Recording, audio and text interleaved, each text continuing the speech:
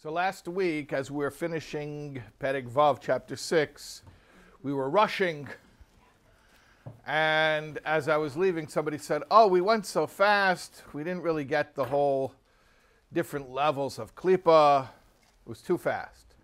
So I said, don't worry about it, because we're going to be speaking now at length about the different levels of kilipah in the following chapters. So whatever we rushed through at the end of last week, that was really an introduction to the concept. And now we're going to have a more protracted explanation of these concepts, namely the different levels of kilipah. But just to review how we got here, last week in chapter 6, we were speaking about the inner makeup and the modes of expression of the animal soul, and we were saying that they are just a mirror image of, or an inversion of, the inner makeup and modes of expression of the godly soul. And then we spoke about what is the definition, what is this inversion, what is the definition of kedusha, and what is the definition of sitra achra. We said kedusha is, holiness is that which is batal to Hashem, that which is surrendered. And anything that isn't surrendered to Hashem is sitra achra, literally in Aramaic, the other side, not surrendered. And then we said, but within sitra achra, or another byword we have for sitra achra is kilipah, shell, husk, there are gradations. Irredeemable and redeemable. And the irredeemable are described as 3 utterly impure kilipahs. And then the redeemable one is called kilipahs nogah, the shiny or luminescent kilipah. That's what we did last week. Sounds semi-familiar? Yeah. Okay. So now let's go to Perek Zayin. Okay, chapter 7. Ach nefesh hachayunis abahamis sheb'Yisrael shemitzad kilipah hamelubeshes bedama adam kinizkir la'el. However, meaning we're pivoting now because we had just been talking about irredeemable kilipah. And now we're pivoting to talking about redeemable kilipah. The animal soul of the Jew, which is kilipah, the one that's in the blood that gives physical vitality. He says, as we mentioned above. Where do we mention? For bonus points, which chapter? You have a 1 out of 6 chance of getting it right. What was the topic of it? 3. Where did we mention that the animal soul is the vitality in the blood, which you're saying this like 1. 1 is Hashem, right? Who knows 1? Yes. Chapter 1, at the end of chapter 1. Very good. So as we mentioned at the end of chapter 1, that the animal soul is the vitality in the blood which gives life to the body. He's making a list now, taxonomy. So that also, v'nafoshes behemis v'chayis v'efes v'dogim tahirim v'mutarim b'achila, kosher animals and fowl and fish.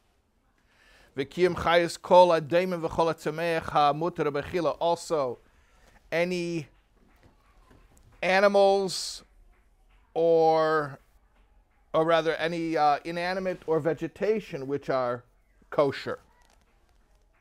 V'chein kim v'chayis kol ha'maisa dibar machshava b'nyana elam hazer shein b'hem tzad iser. Lo sherish v'lo anaf mishasamitzas leisa sevan fein darais v'darabon. Rak shein l'shem shemayim. Also, any behaviors that a Jew does that are mundane, meaning they're not expressly forbidden, they're just not expressly done for the sake of Hashem either. Rather, they're just something that you feel like doing, your body wants to do. Even if it's necessary for survival. not indulgent. You just didn't have express intent that you are doing this survival thing in order to be able to survive, in order to serve Hashem. So you're just doing it sort of mindlessly. So all of these things, we just made a list. The animal soul itself of the Jew, the souls of the kosher animals and kosher vegetation and permissible inanimate objects. That's a lot. A lot of permissible inanimate objects everywhere you, stones, trees, we're talking about a lot of stuff here. All of this stuff. Oh, and also the vitality behind the behaviors that a Jew does that are neither expressly forbidden nor expressly done for the intent of serving Hashem. All of that stuff, this list that we just made, we're now going to classify it spiritually. Could you give an example of that last category that somebody... He's eating because he needs to eat to live, but he didn't think to himself, I'm doing this in order that I should be able to serve Hashem. But what? You didn't even hear what category it is, and you're already saying but. No, the category that I asked you to give an example. But you don't know how we're classifying it yet. Can you repeat the categories? Yes, I will surely gladly repeat. We don't even know what this is a list of, but here it is.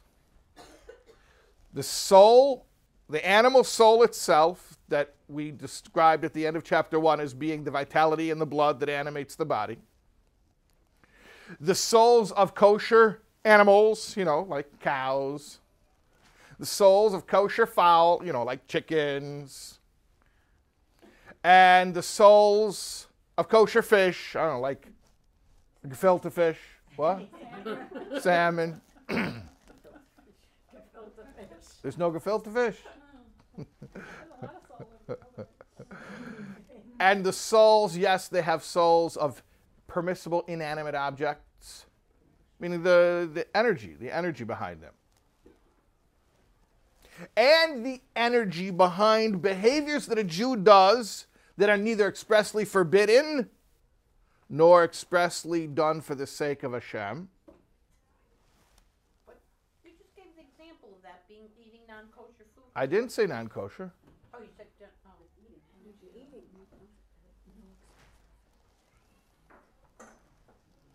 So this is our list. The last one is energy of no expression. Energy behind the actions that we do that are neither expressly forbidden nor expressly for the sake of Hashem.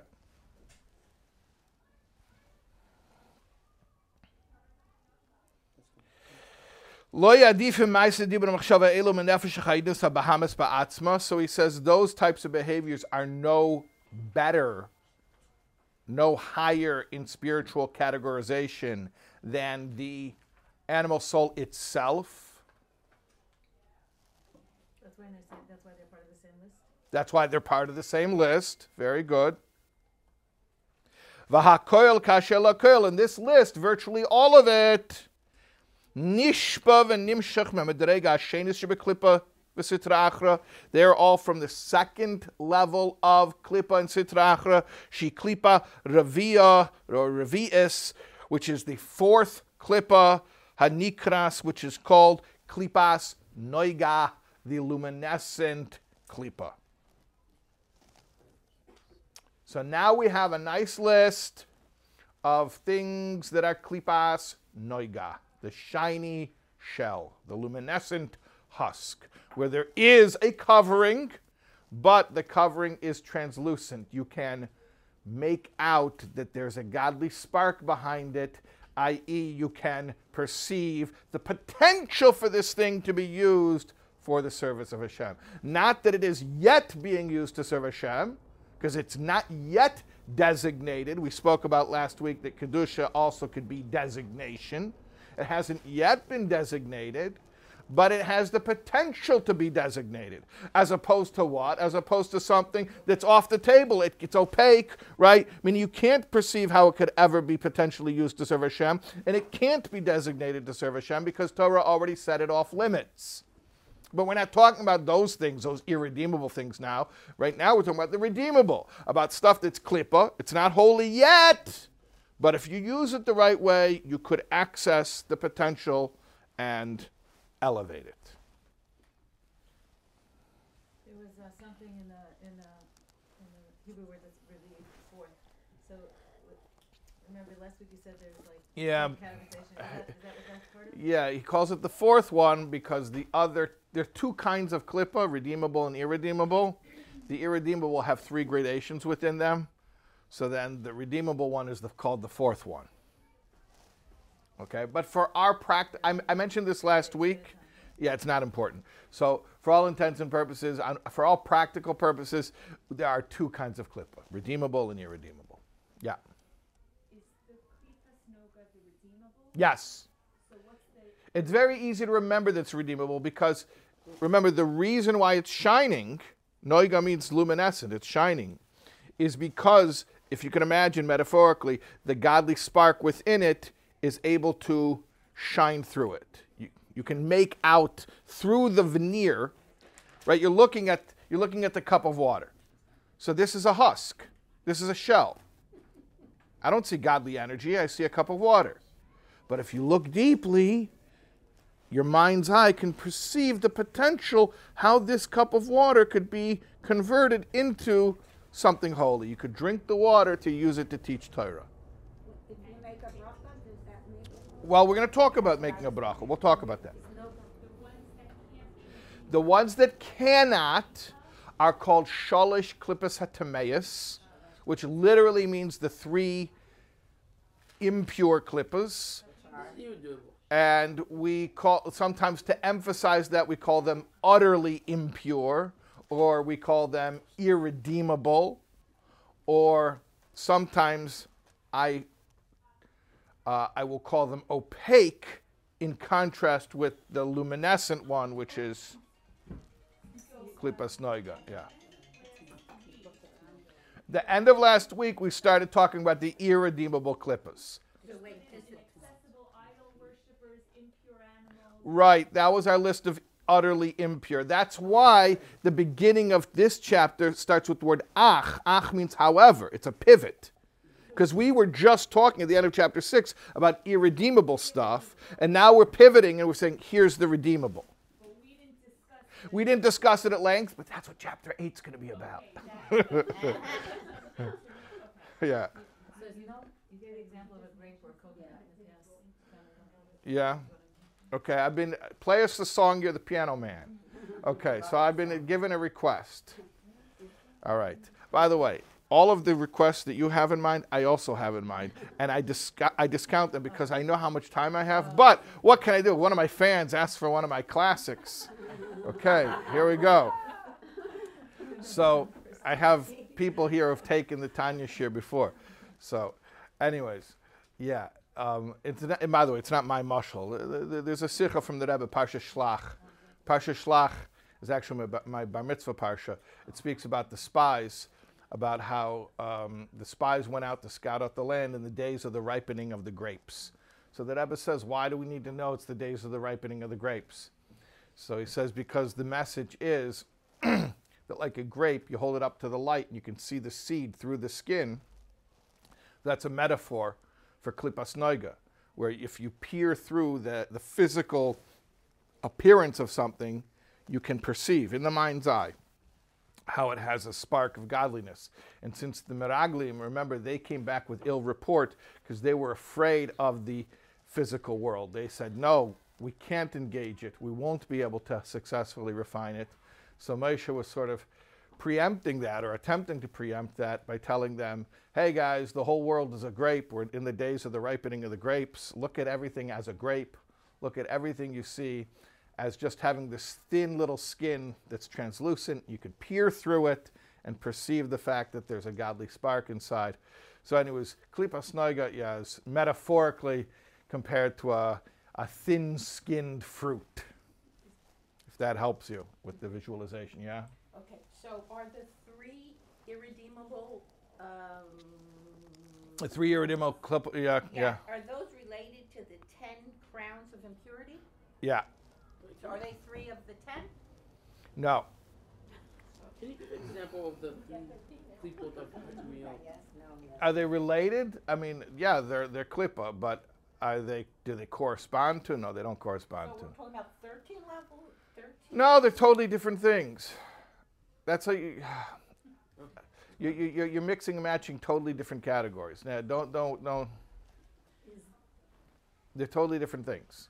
They're different ways. They're classifying different things. The 10 crowns of impurity are ways of describing the soul powers of the Nefesh Bahamas, the different faculties the Nefesh Bahamas possesses. Here, the different categories of Klippa is a taxonomy for describing all non-holiness in the entire universe. They're two different things. Don't mix and match them. Yeah? Is the nogah from Klippas nogah same as nogah, touch? Same No, as it blue? means to glow. Like the planet Venus is called nogah because it glows, because it has like a cloud cover on it and makes a nice like a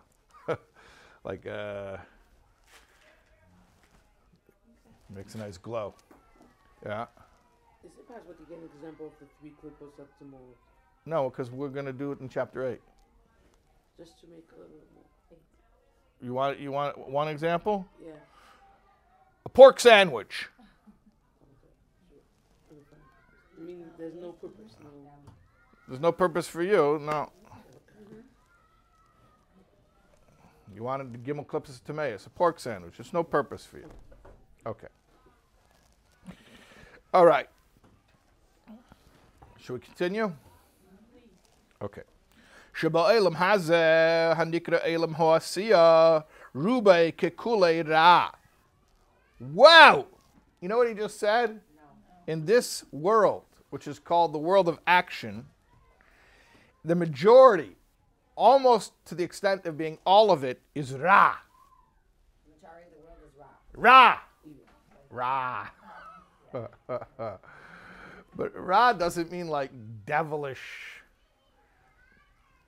like diabolical evil. Ra just means like we described in chapter 6. Either it's Kedusha or it's not. So it's true. You look around the world, most of it has not been designated expressly for the service of Hashem. Although, most of it potentially could be designated for the service of Hashem. Meaning, most of the world is in the category of, yes, Klippa, but Klippas Nogah. Very good. Very good. Okay. So most of the world is Ra. Rak ma'at toiv mu'urav b'seicha. Just a little bit of good mixed up within it. That's what makes it so tricky, because it's mixed up in it. And here in the brackets he says, Shememena bois midis toivis shebenefesh abama shebisro kameni shinis boila el. That little bit of good that's mixed up in the Ra of Klippas Nogah, that's where the good traits that are natural to the Jewish nation come from, as explained above. And again, I'm going to quiz you guys. 1 out of 6 chance of getting it right. Where? Which chapter was that? Remember, we said that the animal soul of the Jew is animalistic, it's survival-oriented and amoral, and yet there's a little bit of good traits mixed in there, like, what do we say? Rachmonim Baishonim Geimel Chasodim. It's mixed in there. Where did we talk about that? Anyone remember? What did you say? First chapter. End of the first chapter, yeah. The end of the first chapter, we spoke about that. So since Klippas Nogah has a little bit of good mixed in there, you see that the animal soul of the Jew, which is Klippas Nogah, has good traits that come from it. Vehi, now look at this. Vehi bechina mumutzaas. It is an intermediary category, or a Benchmark. Benoni? Well, I wouldn't use that term in the context of a Tanya class because it'll really confuse people. Because Benoni has a very specific meaning in Tanya. So I don't want to confuse people. But this layer or level or category or station of kilipah, or state even call it, of kilipah, is in between bein shalish klipas atameis legamri uvein bechinas umedreges hakdusha, between the utterly irredeemable on one extreme and the holy, meaning designated expressly for Hashem, on the other extreme. These, let me put it this way. Actually, I saw something that was very helpful once in a sikha from the Rebbe, where this was very helpful for me, where the Rebbe said that once you engage with something, there is no more klipas nogah. Klipas nogah is almost like a theoretical tree falling in the forest and no one's there to hear it. Once you engage with something, it's going to go one way or the other, depending on how you engage it or engage with it. So this klipas nogah state is sort of like, in theory, this cup of water is sitting there waiting to be given some type of definition. And in theory, it could go both ways. You could use it for good, you could use it the other way. How could you use a cup of water for evil? I don't know. I don't want to get you guys being too creative about these things. But if you're creative enough, you could use anything for evil. Speaking of evil, I have No, we're not going to speak of evil. No, I don't want to speak of evil. most of the world is rock, and Yeah. a little good. Yeah. So are we talking about like 51% Ron, 49%? 99.9 Or point- 99.99? 99.93765 repeating. By the way, do you know that 83 do you know that 83.7% of statistics cited by rabbis in Tanya classes were made up on the spot? Do you know that? I would hope that the percentage of klipas nogah in the world has been going down in my lifetime, because we've been elevating everything. Yeah. So that number, I would hope, and it is my understanding, is very much in flux. So I don't know, if you take a snapshot in time, we're learning in the Parsha right now, Parshas Va'ero. That's this week. Watching online, it could be any Parsha, but this week in real life, it's Va'era. So Hashem is taking the Jewish people out of Mitzrayim. One of the things we know is that when they left, it doesn't say in this week's Parsha, actually, next week's Parsha, but when they left Mitzrayim, it was with an Erev Rav. And Rav is Reish Beis, 202. The 202 sparks of holiness came out with them out of Mitzrayim. Yeah. And How many? 202, Reish Beis. It says the Erev Rav came with them. Rav is Reish Beis, 202. 202 sparks came out with them. When the world was created, it says, V'ruach Elokim marachefes al pnei hamayim, that the godly spirit was hovering out over the waters. So the Arizal says marachefes is meis repach, the letters meis repach.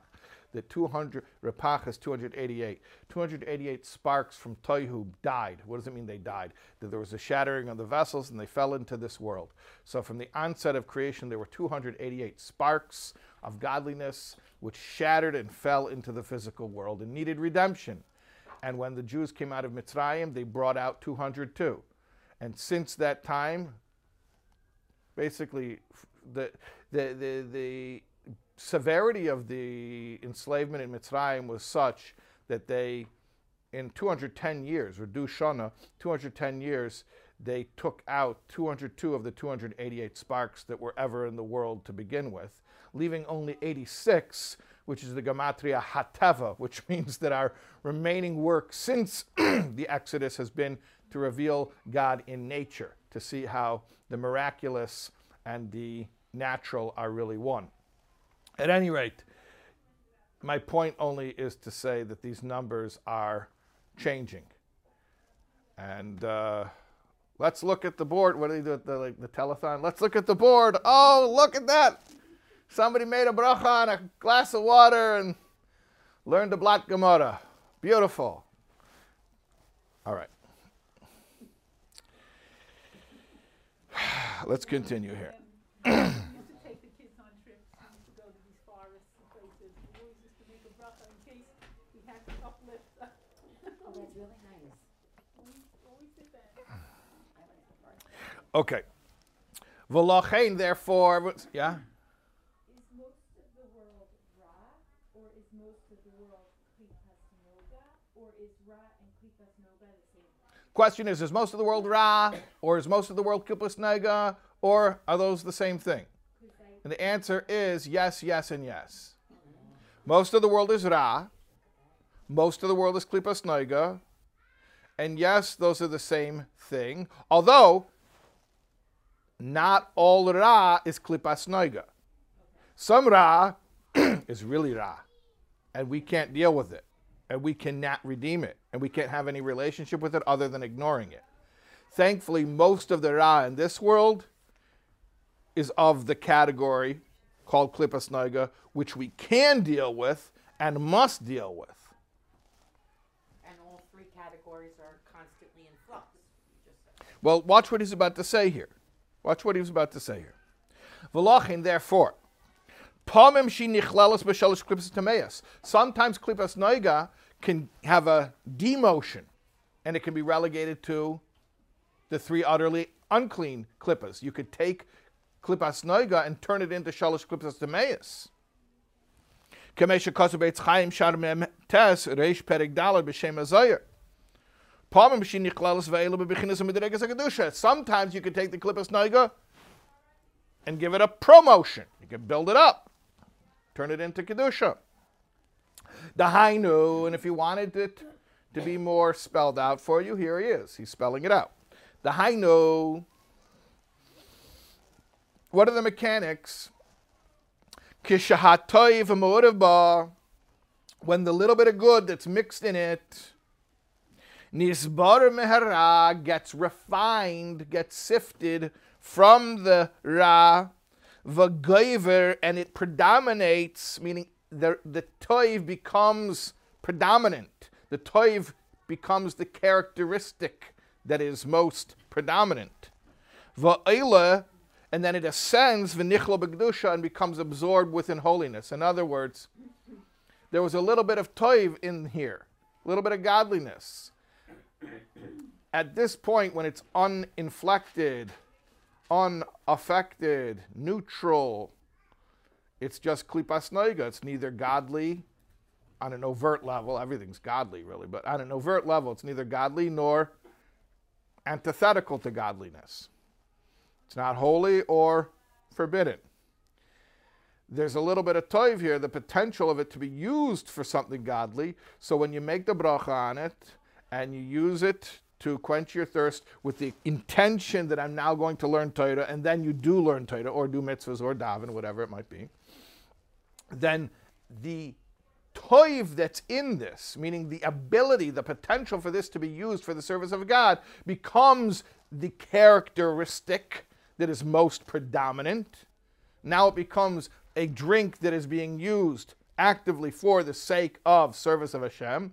And now the whole thing gets elevated, meaning its spiritual taxonomy has changed. Kilipah Nogah means by definition, Kilipah Nogah means a category which is in flux and will always be determined by usage. So the default setting of most of this world, of Olam HaAsiyah, most of the physical world, the default setting is Kilipah Nogah. But once it's engaged, it's going to go up or it's going to go down. And it can go either way. That's for future encounters. What about past? We're talking about right now. We're not talking about future or past. We're talking about present.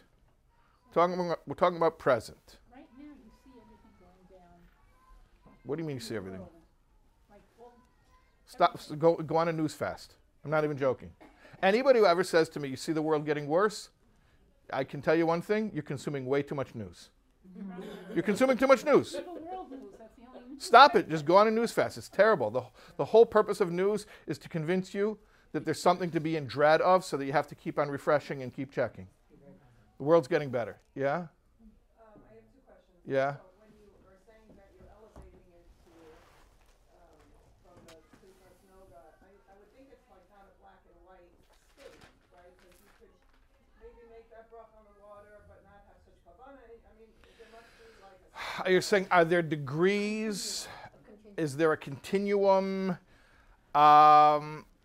Well, there may be, but let's say it like this. For our purposes, let's just discuss elevated or not elevated. Meaning the opportunity was, let's say, every encounter with kilipah nogah is either converted or the potential to convert it was squandered, and then it doesn't just stay where it is. It becomes, unfortunately, that by default, if the potential to convert it to Kedusha was squandered, now it becomes Shalosh Klippos HaTameis. Because if it wasn't done expressly for the service of Hashem, so then the intent by definition was selfish. Well, now it's selfish, now it's opaque, now it's blocking the godly intent. So are there gradations? Yeah, there are gradations. Somebody makes a bracha with more kavana. Someone makes a bracha with less kavana. Somebody uses the calories in his breakfast to daven more or daven less.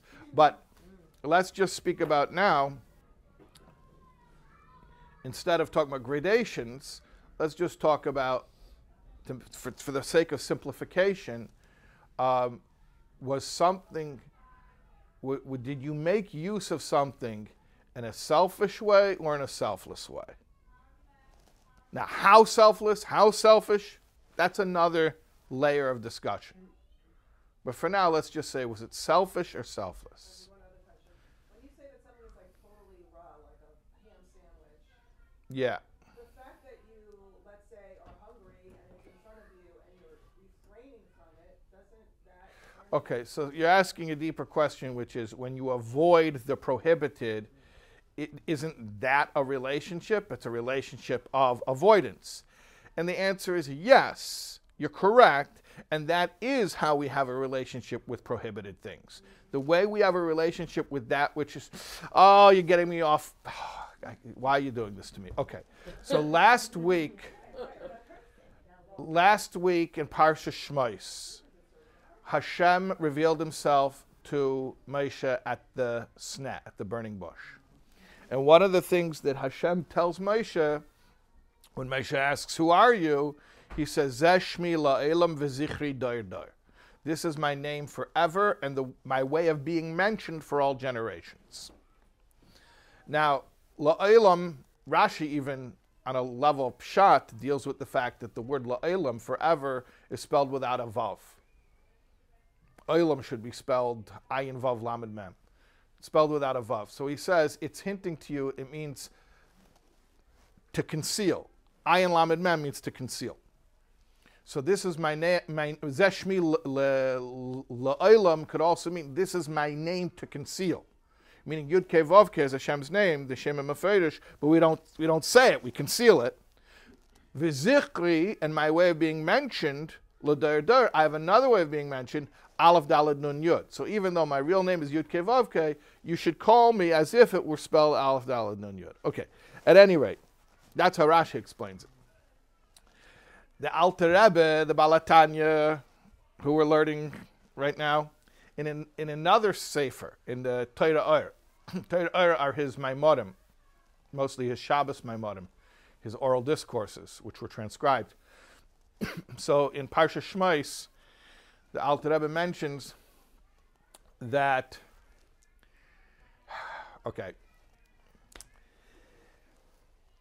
Zeshmi Leilam v'zichri dar dar is actually a hint to us that the relationship we have with Hashem through guarding ourselves from prohibitions is even higher than the relationship that we have with Hashem through performing positive commandments.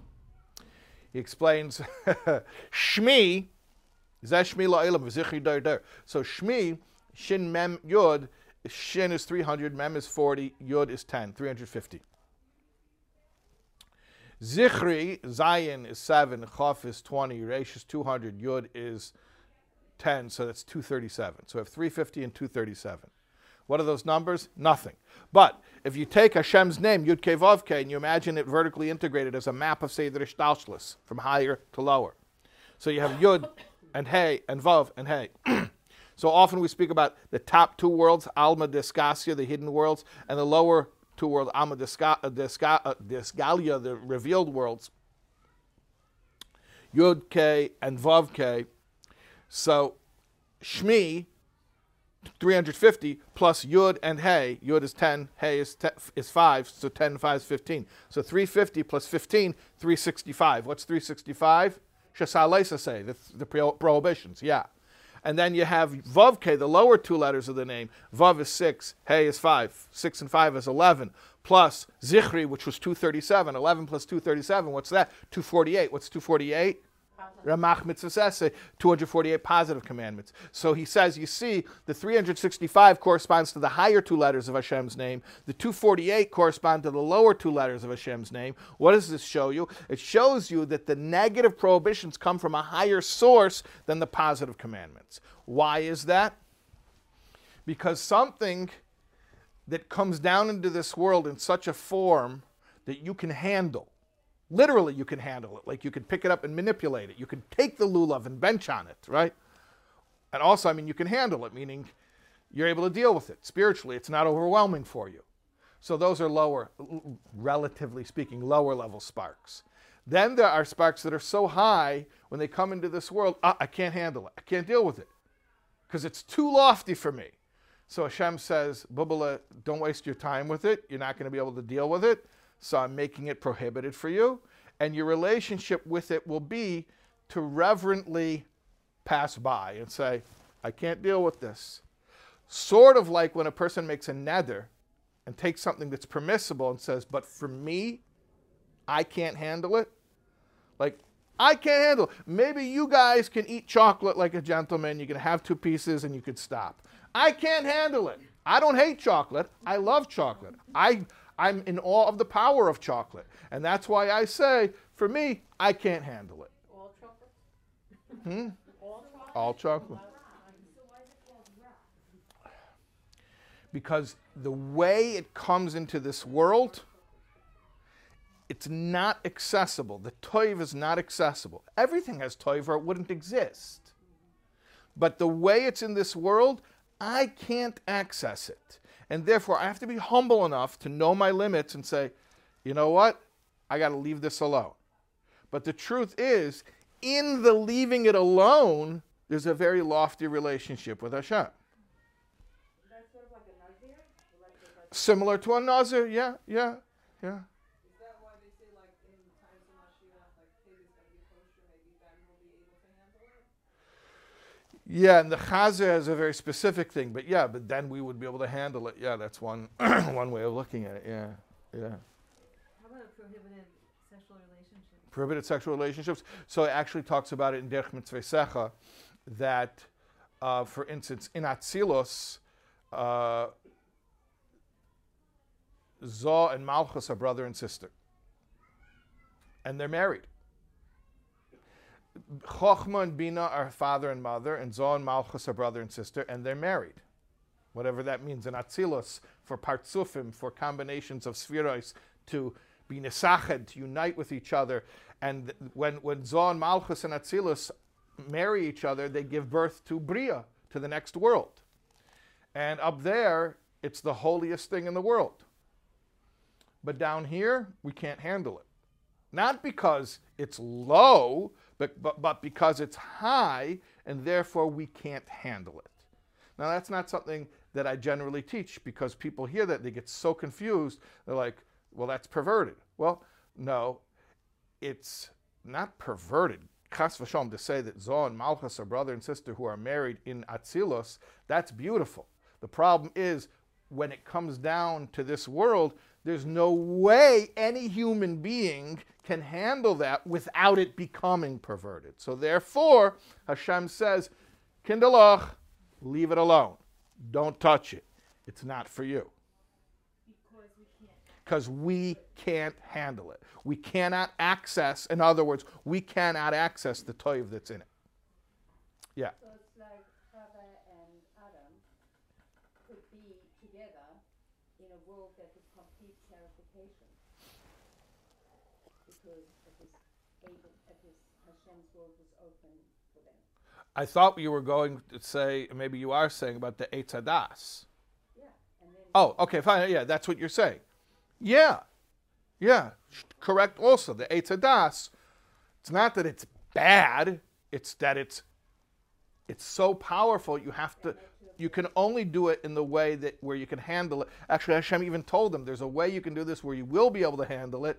You have to wait until Shabbos, make Kiddush on it, then you would be able to handle it. They tried to, no, I can handle it, I'll do it on my own terms. And then it was an absolute catastrophe. So, a lot of this comes down to humility. It's basically understanding that when Hashem says, looks like you had enough to drink, you don't punch the bartender and say, I'll tell you when I had enough to drink. When somebody tells you, hey, I don't think you can handle it, you say, okay, you're right. I don't mean just somebody. I mean, when Shulchan Aruch, when Torah comes and says, guys, don't waste your time with it. So you were talking about forbidden relationships.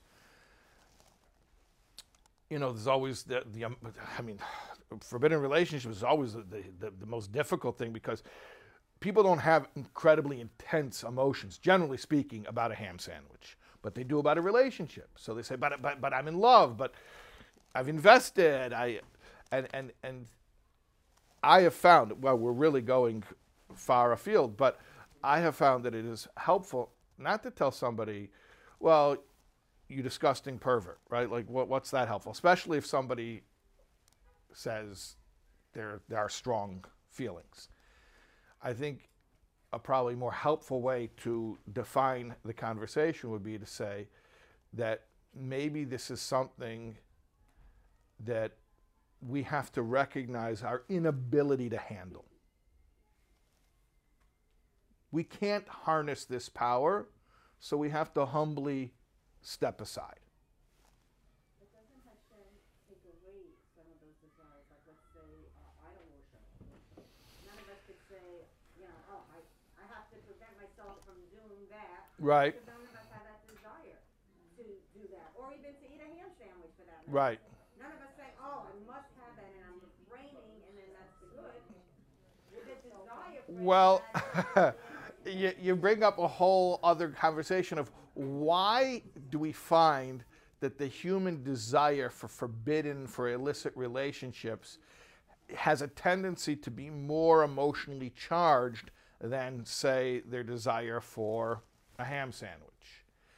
And the answer, and this very much touches upon this whole discussion here, is because of the potential for good that is in human sexuality. That's why there is such a draw to it, and also why the misuse is so relatively catastrophic compared to, let's say, something. Look, any prohibition is a catastrophe. Okay, but you see for yourself that a person can fall much lower because of involvement in this type of desire than, let's say, that they get obsessed with eating a ham sandwich. Where does that power come from, that pull come from? It's an inversion of the potential for good. So there's eating is a human bodily function, procreation is a human bodily function. They're all just animalistic bodily functions for the perpetuation of the species, right? That's uninflected, neutral. Now, when you actually have to engage in those activities, they're not going to stay neutral. Either they're going to become holy or they're going to become irredeemably bad. They're going to become one or the other. Okay? So every time you go to eat, either it's going to be holy or it's going to be the opposite. The same thing with the human desire for intimate bonding. It's going to go one way or the other. It's going to go one way or the other. Okay. Let's get to a stopping place. We're not going to finish Perek Zayin today, but let's get to a stopping place.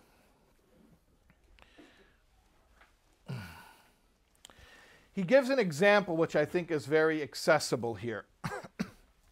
I think that's why he gives it. What does it mean to successfully engage with klipas nogah?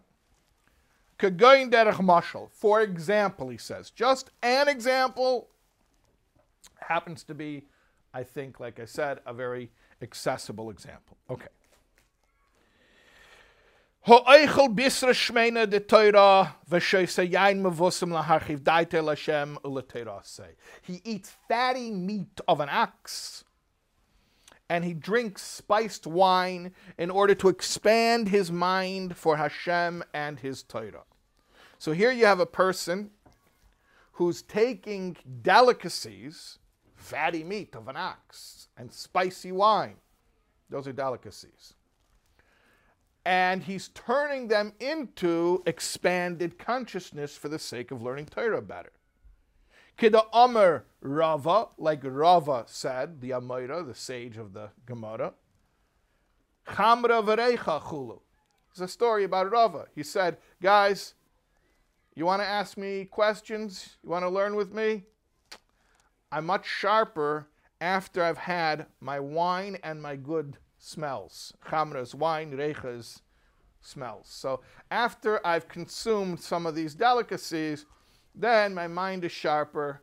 You know, if I don't have my coffee, I can't give my Tanya class, right? Literally. Or another example, you engage in physically pleasurable acts. Well, specifically here he's talking about eating delicacies for the sake of enjoying Shabbos or Yom Tov. Azai, then, if that's what you're doing, if you're using these yummy foods in order to settle your body and be able to think better so you can learn Torah better, or to enjoy Shabbos better, so then what happens, he describes the mechanics of it, so the vitality of that wine, if that's what we're talking about, the vitality of that wine becomes sifted, becomes selected out, and it goes up to Hashem like a burnt offering and like a sacrifice. You know, when you take a sacrifice to the Beis Hamikdash, and they put an animal on the altar, and the fire consumes it, and it goes up in flame, and there's this conversion where you've taken animal meat, which is not holy, but you make it into a korban, into a sacrifice, and then the whole thing becomes consumed in fire and transformed into spiritual energy. Well, that's really what's happening when you eat food that you use, when you burn those calories for the sake of serving Hashem.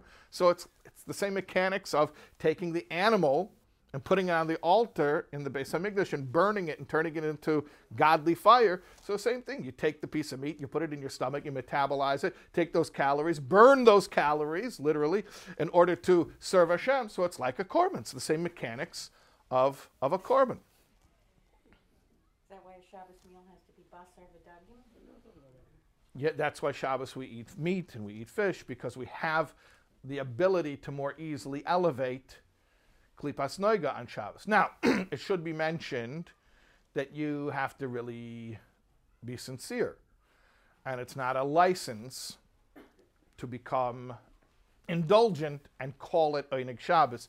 There's a famous story that the Baal Shem Tov once was in a shul and he saw a guy sitting and eating cholent, and before each bite he would say L'Shem Shabbos Kodesh, And the Baal Shem Tov put his arms around the Talmidim, and they made a circle. That's how they would, sometimes before they would go into like an otherworldly trance, they would like stand in a circle, put their arms around each other, and they looked at this guy, and they saw an ox with a shtreimel eating cholent and saying L'Shem Shabbos Kodesh before each bite.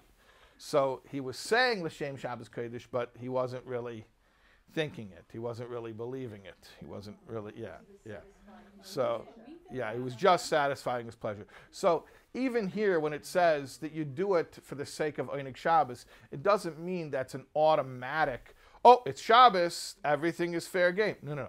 It means that because it's Shabbos, you have the ability to eat for the sake of Shabbos. But don't say everything I'm eating, oh, it was for the sake of Shabbos. How do I know? Because it was Shabbos. Yeah, but that's not really why you were doing it. All these. But if you know it tastes different on Shabbos than it would taste when you eat something and you say L'Chavet Shabbos Kodesh, you know there's a difference. Okay. The point is that this isn't a game.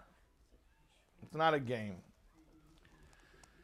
And Hashem isn't going to be fooled by us making pronouncements that we don't really believe.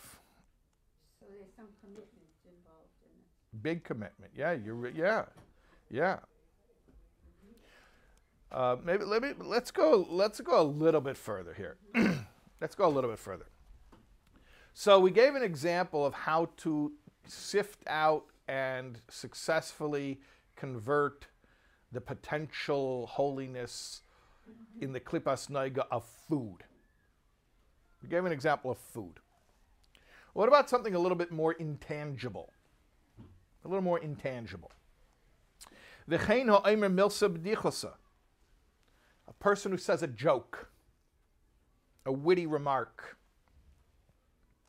Now you could make a joke just for the sake of making a joke. Just like you could eat food just for the sake of eating food. It feels good. It's pleasurable. Making jokes because I like to make jokes. But here, what does he do it for? Lefakeach daitei. He does it to open his mind. Ulasameach libay, and to rejoice his heart. La Hashem, for Hashem, ulateirase v'avedase, and for Hashem's Torah and service. Shetzrichim liyais besimcha, that service of Hashem has to be done joyfully. Do we have a precedent for this? Yes, we do. Kamesha aser Rava litalmidov, like we have the precedent in the Gemara, what Rava used to do with his talmidim. She'amar lefneya milsa dichosa tchila. He used to open the lesson by first cracking a joke. Ubad chirabanan, and then the rabbis, meaning the class, the pupils, would be cheered up, and then he would be able to teach them. So here we're talking about something that's not even a physical object, it's a behavior, it's a joke, and that's klipas nogah, clean joke. Versteht sich? It's a clean joke. Some jokes are gimel klipas tameus. They cannot be elevated. People come up to me all the time like, Rabbi, I got a joke for you. I know you need jokes. Rabbis always need jokes. And I'll listen. I'll be like, it was very funny, but I can't use that. There's no way I could use that. So that's, at least for me, that's not klipas nogah. Okay. But maybe I just redeemed all those off-color jokes that people told me. Maybe I just redeemed it by using it as a mashal now and explaining, using that idea. Okay.